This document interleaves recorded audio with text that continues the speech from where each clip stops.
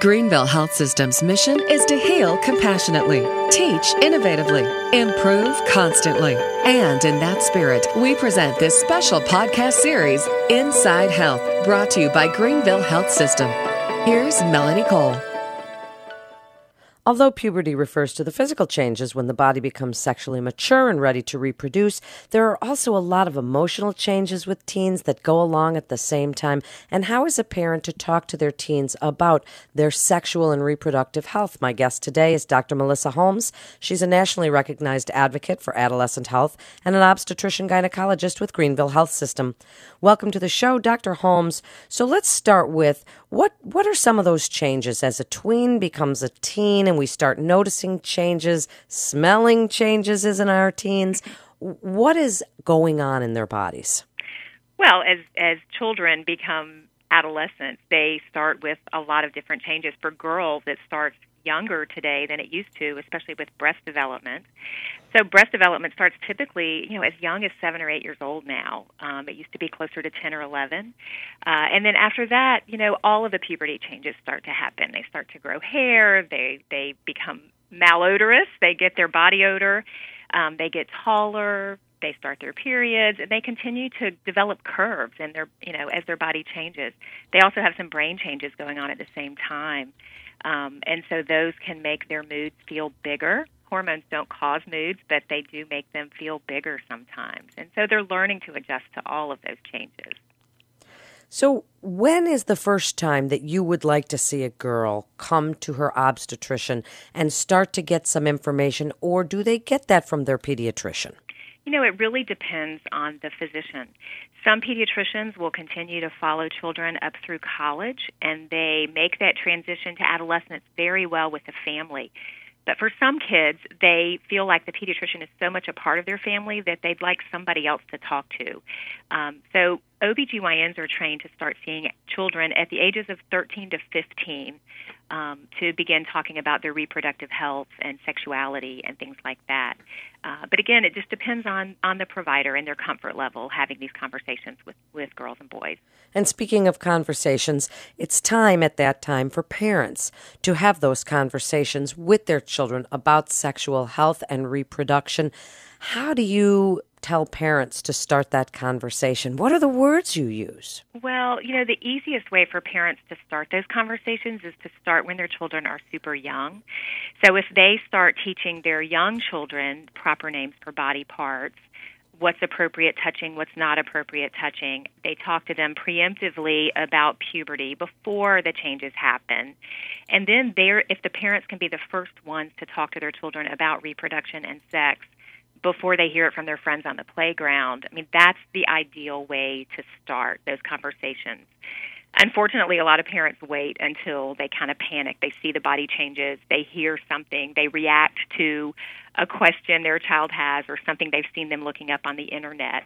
And when that happens, our secret for all parents is to tell them, number one, don't freak out. Because if they freak out over any of these conversations, their children are never going to come to them again with their questions or concerns. So parents can just stay calm, be matter of fact, but also be honest. That's the best way to start a great dialogue, because there's no one talk that fixes everything. It's multiple dialogues and conversations that have to happen throughout the preteen and teen years. And what about when parents say, but if I discuss these things with them, it's like giving them a license to become sexually active? Right. There's been a lot of research on that exact issue, and it's proven that talking to them actually prepares them to handle things better and to make better decisions. What we know about the adolescent brain and how it functions is that teenagers don't have that prefrontal cortex developed, which means they don't think fast on their feet. It doesn't mean they don't think well. It just means they can't make these decisions quickly. So when they're faced with something challenging, peer pressure, a sexually, emotionally charged, situation, if they haven't thought about it before they get there, they'll act impulsively. But if they've heard about it beforehand, they've thought about how they might respond, they understand their family values, then they're more likely to act in a way that's in line with their family values and what their goals are for themselves.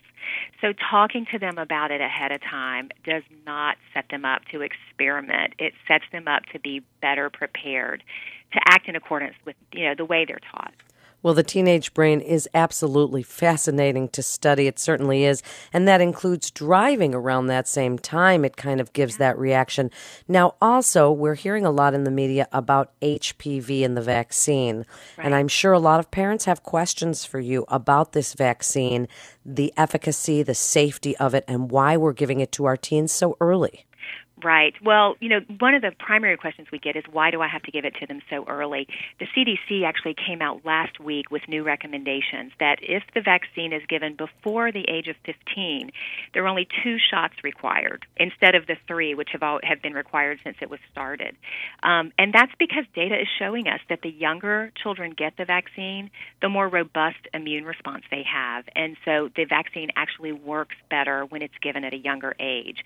It's not because we think kids are going to start having sex at 13. It's because it just works better. So it's recommended that boys and girls receive the vaccine at 11 to 12, along with their other recommended vaccinations. So it should just be part of one of those routine vaccines that they get. A lot of parents are also concerned about the HPV vaccine because they feel that it's new or it hasn't been studied enough. There have been tens of millions of vaccines injected worldwide with this HPV vaccine, and there have been monitoring in place looking for problems, and we just can't identify anything related to the vaccine that's really harmful. The biggest side effects are fainting or soreness at the site, and that's really from the needle, not the vaccine. So we do know it's safe, and most importantly, we're seeing really important results coming from it showing how effective it is in preventing not only cancers, but also abnormal pap smears and genital warts. If you've ever had an abnormal pap smear, a lot of women out there have, they know what it's like to go through colposcopy and biopsies and sometimes having pieces of their cervix removed or frozen. If we can prevent even that, that's huge. But being able to prevent cancer in addition is, it's a very important public health issue, and we have a treatment for it. We have a prevention, so it's very important. And it does also help with parents to open up that discussion if a child asks about this vaccine. Another thing that children go through at this time, Dr. Holmes, is body image, because it's so important as their bodies are changing. Some of them are not sure they like what they see. So what do you tell parents, and specifically parents of young girls, about these changing body images? Body image and self-worth are huge. And when we talk about sexuality, so much of sexual behaviors and risk-taking behaviors are influenced by a child's body image and self-worth. And so there's a lot of things that we know can help and other things we know that can hurt. One thing is parents really should not discuss weight with their children. They really should discuss, healthy nutrition and exercise that's good for their health, not because it's going to help them lose weight or look a certain way. We want children to be healthy, and if the focus stays on that, we're doing a much better job. It's also important to help children recognize that what they see in the media is not real. Everybody knows about photoshopping now and the way images are altered. And so helping, especially girls and boys too. Even the male bodies are altered. In the pictures that they show on the internet and in commercials and things like that. So helping them recognize that what they see is not real and not even attainable can help normalize the real bodies they see around them. We tell kids that normal is what you see in the school cafeteria, not what you're seeing on, Instagram and the internet and things like that. So I think those are 2 things that parents can do to help their children with body image. And then self-worth is another piece that's very important. And that just requires helping kids recognize that they're good enough. They're already worthy of love and being respected. That's not something, that they have to change the way they look or to be loved. So those are tips that we talk about with parents. Such great advice. And in the last few minutes, wrap it up for us, because the teenage years are when those lifelong health habits start to develop, and parents can help guide their children through those tumultuous teenage years and all of those body image and body changing times. So give your best advice, and what do you tell parents and teens every day, and why they should come to Greenville Health System for their care? Well, teens need an adult in their life to be a mentor, to be someone who loves them unconditionally, and to be someone who can be honest with them. And if a teen has an adult that serves that purpose, and most of the time that's a parent, they will have just a healthier, better approach to life and the way they handle risk-taking, the way they handle their health. Modeling healthy behaviors is one of the best things we can do for our adolescents, and bringing them in for their yearly checkup with their physician, even as teenagers, is important, because sometimes their physician or nurse practitioner will have conversations that the parents haven't even thought about.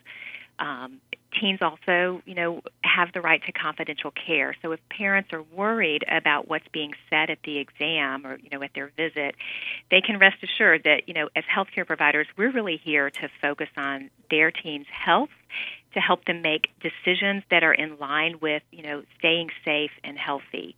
We're not, sharing secrets or trying to keep their parents out of the loop. We're really just trying to provide the very best care that we can.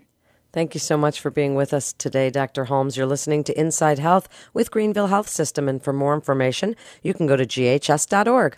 That's ghs.org. This is Melanie Cole. Thanks so much for listening.